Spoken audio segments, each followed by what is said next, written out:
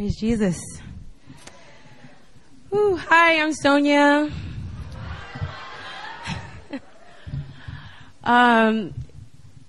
This is the first time I'm sharing my testimony in my life. I came to New Philly in 2010, the first service at King Bar. And, Whew. Okay. So, a brother of mine, Ryan Duker, sure. That's my brother from another mother. And, he had, told me, hey, I heard about this new church. It's in Itaewon. And at that time, I was kind of like going in and out of churches and, dating it, not really trying to settle down. And then, he was like, oh yeah, it's right in Itaewon, let's go. And I was like, oh, all right, I'll think about it. And then that was like Saturday, I think the next Sunday, he was like, oh, okay, the service is at 4, let's go. And I was like, hungover from the night before. And, I was like, oh, I don't think I can make it, maybe another time. And he was like, no, come on. It's at 4 p.m. You can make it, it's really late in the evening. And then, I rolled out and I went and we walked and I was like, oh, do you know where this is? And he's like, yeah, it's right over there. And I was like, the bar? And he's like, yeah, it's upstairs. And I was like, oh, I was just like downstairs like the night before. Cause King Bar has this like club downstairs called King Club. Anybody know? Okay. All right. Okay. So, I was just downstairs. I didn't even know there was a bar upstairs. But anyway, I went upstairs and I was like, oh, I don't really want to go. What if people see me? And then, he made a good point. Well, if they saw you, then they shouldn't be, they shouldn't judge you, basically. They were in the same place too. So I was like, all right. So I went. But long story short, just, what I've, experienced here at New Philly has just been a lot of breakthrough. And it's really hard for me to sum up, 34 years of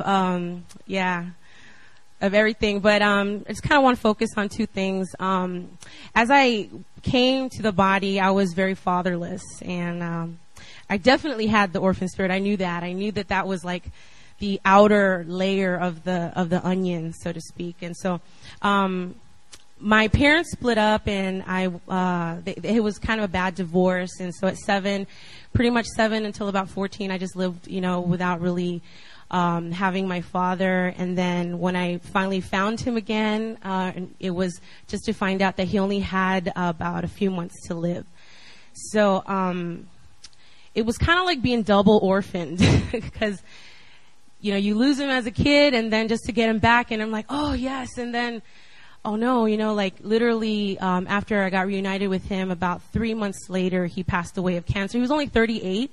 So, after that, it pretty much, it was just a cycle of just bad decisions. And I think for women, especially, when you don't know a love of a father, you don't know you don't know what to look for. When you choose a man.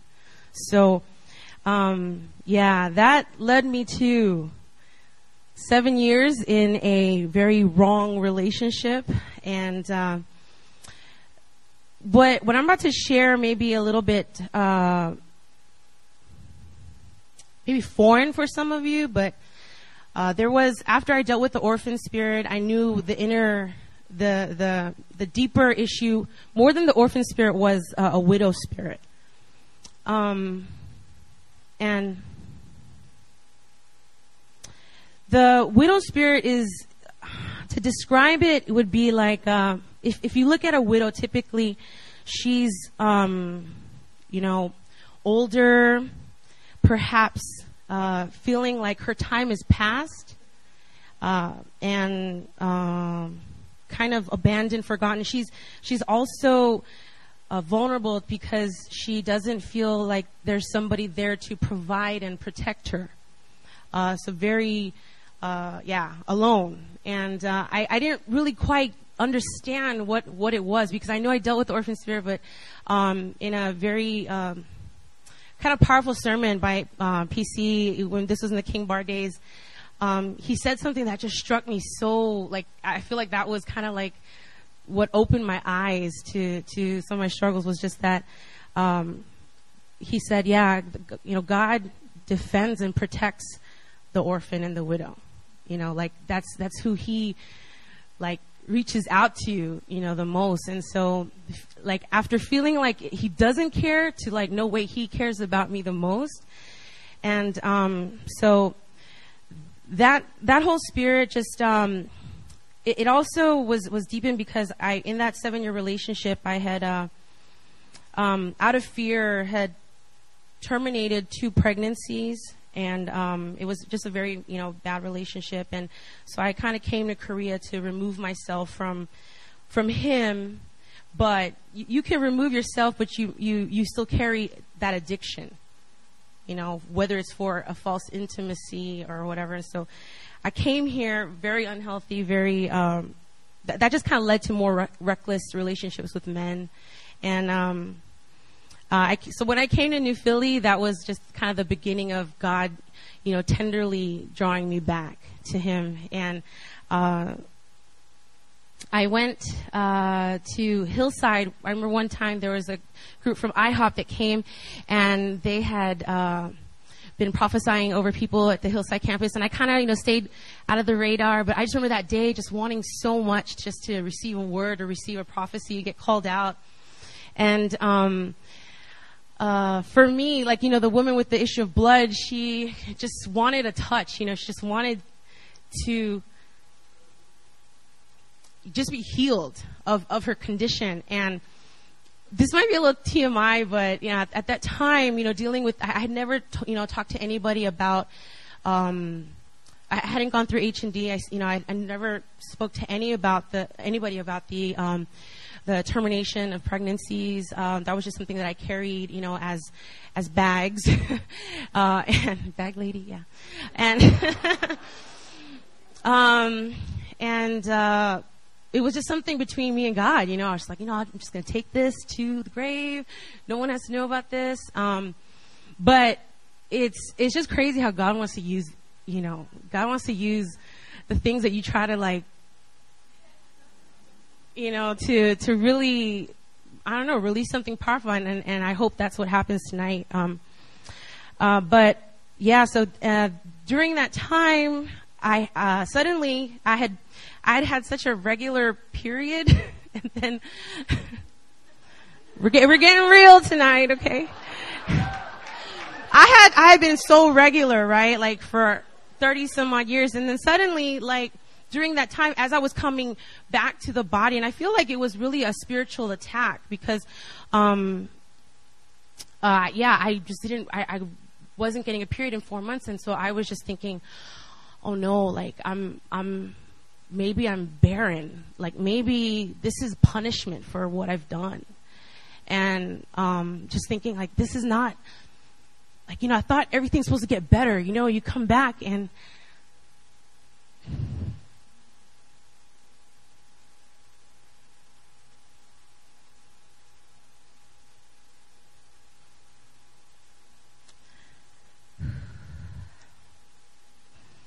so, that day at IHOP, I was just waiting there, and then they had prophesied over people, and it was kind of wrapping up, and I was like, oh man, I need something, God. I need healing, not only in my body, but, and then the, brother sitting next to me, I didn't know him. He doesn't know me. Suddenly he just turned and he says, can I pray for you? And I was like, yeah, sure. And, in a way I was kind of, despising it because, I was like, man, I didn't want it from you. I wanted it from, but, I said, oh, whatever. And he turned and like, it just blew me away because, God doesn't have to use the big name person, up on the stage. He can use a brother or sister, and I don't know what kind of gift he had, but he turned, he just started praying, and he says, I just see you surrounded by children, and like little babies are all around you. And, do you work with kids? And I was like, yeah, I manage a kindergarten. And I was like, oh, this is kind of cool. And then, he went on and said, and I see you holding 2 babies in your arms. And like, I try so hard to be like, composed and not cry in front of somebody I don't know, but like, it was like all the gangster in me just left. And I just was like, I just started bawling because there's no way he knows anything about me. And, just for me, getting that word from him was just that God was like I know about those 2, and I'm not forgetting, like we're not going to forget this, and we're going to, I'm going to give you peace about that. I'm going to give you peace about that. And, so I went home that day, and the very next day, the IHOP team came to King Bar, and I was like, okay, another chance. Okay, maybe they'll, pick me out or whatever. But suddenly they're like, okay, leaders, active leaders, go out and start prophesying over, the congregation. And I was like, oh, all right. And then, so I just started praying, and then Brother Marcus actually came over, and I didn't know it was him until I opened my eyes, but I was listening to the words being released, and it was quite elaborate prayers going around. And then he came over and just said, he goes, Sonya, the word, I'm just getting one word over you. It's just one word. I'm just getting mother. You're a mother. And then, yeah, I was like, and for me, it was just, God was just like calling me, what I really was, and not what the enemy was trying to have me believe, and I feel like that's what the widow spirit for me was being a mature sister, a lot of times, especially, when you're in season, you kind of feel like, the younger girls are first choice. and that's really what a widow goes through. The widow is like, I'm older, it's harder for me to get married because I'm a widow. I got children that, maybe, she has children that this man has to accept and things like that. So for me, that just really broke it off, that God was just speaking over me, mother, and that no, like, this is what you are. And yeah, it was a, sorry, Eunice. It was just coming into the family and really, receiving my breakthrough, and just even standing here today to be, shameless about, what I've been delivered from, and, just so much restoration in my life. And I can't say it's been easy, because when you're an orphan and you come into a house where sonship is, strong, it's hard to submit. But I've been blessed in the process, in submission and coming into that. And last, I just want to share that I'm no longer a widow. He calls me bride. And the scripture that the Lord just kind of gave me, just kind of spoke this in my quiet time with Him, and I just stand on this promise because I felt like this was exactly for me. Was from Hosea chapter 2 verses 14 through 15. It says, "Therefore I am now going to allure her. I will lead her into the wilderness and speak tenderly to her. There I will give her back her vineyards and will make the valley of a door of hope." And the valley of Achor was a place of trouble for the Israelites. And so the word for me was just that the very place of my hardship and trouble was be my door of hope. And the last line, there she will sing as in the days of her youth. Amen. As in the days she came up out of Egypt. Yes. So, I stand before you a pure bride without shame. And that is my love story. Hope you've been blessed.